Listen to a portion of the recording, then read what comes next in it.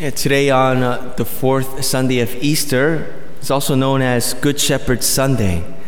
So happy Good Shepherd Sunday to all of you. In today's gospel, Jesus identifies himself as the Good Shepherd. Right? He's so committed to us. Right? He loves us so much that he would lay down his life for us. He makes a pretty clear distinction, right, of what a good shepherd does, right? He cares for his flock, lays down his life, as opposed to the opposite, a hired hand or a bad shepherd. Sometimes in the gospel, Jesus speaks in parables, or sometimes language that's difficult for us to understand, especially living 2,000 years later. And so, there's that need for us to go deeper, maybe look into the first century Jewish context in order to understand what he's talking about. But I think we have an understanding of sheep and shepherd, and certainly his words today. It isn't the case where the priest has to explain, this is what he's referring to, by the way. Right? He's very clear in his teaching.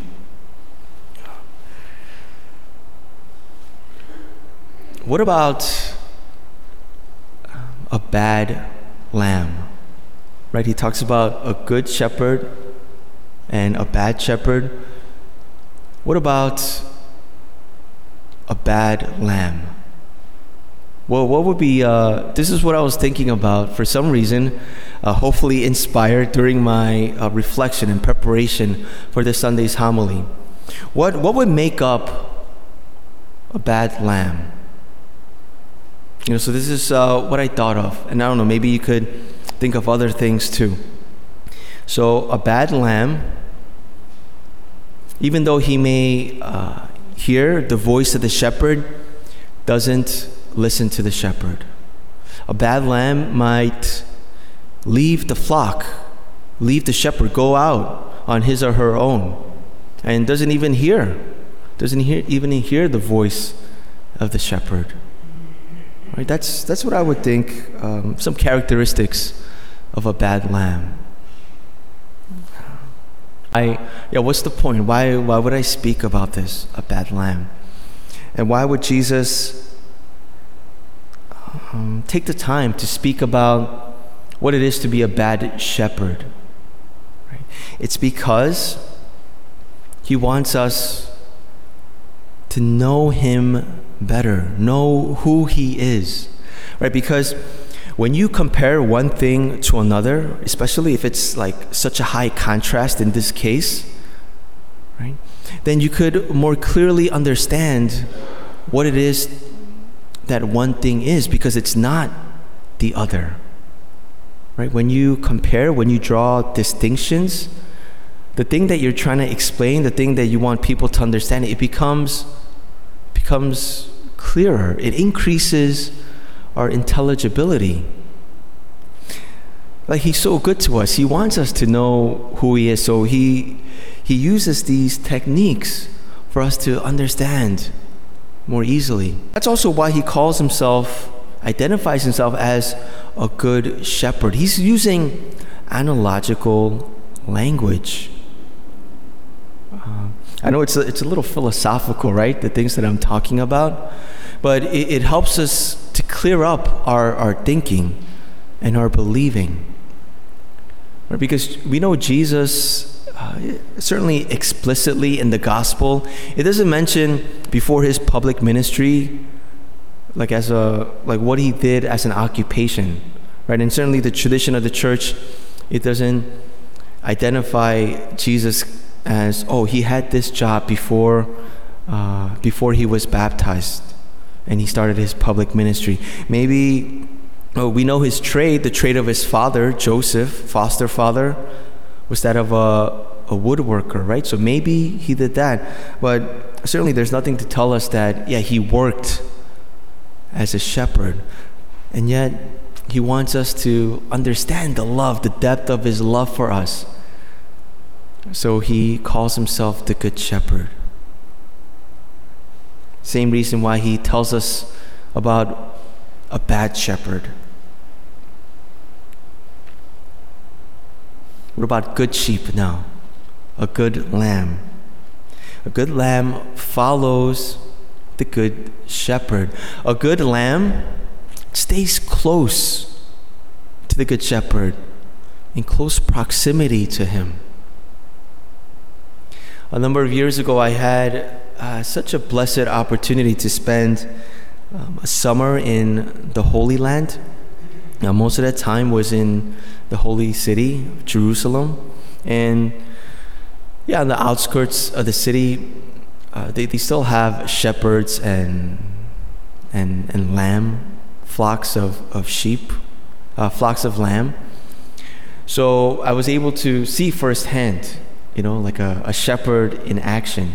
And the shepherd was leading his flock across the street. There was some traffic there, so it was holding up traffic. And you could see out of the flock, like different kinds of sheep, right? Some were energetic, young, and more mobile. But some were opposite, slower, probably older, I think. And I noticed as they were crossing the street, one of the sheep kind of got left behind, struggling to keep up. Maybe it had arthritis, right? So this shepherd, this good shepherd, from what I could tell, he noticed that one of his, a member of his flock being separated. So he goes back, and then he leads that old ewe to cross the street. But I noticed something interesting too. Like I said, the young ones, the more mobile ones, were closer to him. They had already crossed the road. When the shepherd left to get the stray lamb, the ones in front, they didn't wander off on their own. They stayed there. They stayed together. They waited until the shepherd came back. And this, as I prepared for ordination to the priesthood, because I saw myself as someone young-ish, and someone energetic, enthusiastic about being a priest and serving the people of God. But the power, the efficacy, the success, and the faithfulness of the priest, it lies not in his own power, but in his ability to stay close to the shepherd. Right? So that's an important lesson that I took away from this observation of the shepherd and the sheep. Like, if I'm to be an effective minister, a good priest, a good holy priest, then I have to stay close to the good shepherd. Stay close so that I could hear his voice. Not only hear, but also listen. It's a lesson I think I keep coming back to. And I think this kind of scenario, this example, like, we all could take something away from it too, right? As disciples, as followers of Christ, the Good Shepherd, how important it is for us to not stray too far where we're not able to hear his voice, but to stay close to him. That title that our Lord gives himself, the Good Shepherd, it's kind of an understatement, because good, it could be like a whole spectrum, like a little good, but he's the most good, right? He's the goodest shepherd. I know that's not a word. He's the most good shepherd. He's the source of all goodness. And out of his goodness, he draws us close to him. He gives us his very self, his body and blood in the Eucharist.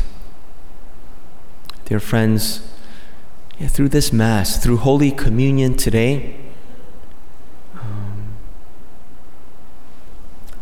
let's renew our commitment to stay close to the Good Shepherd.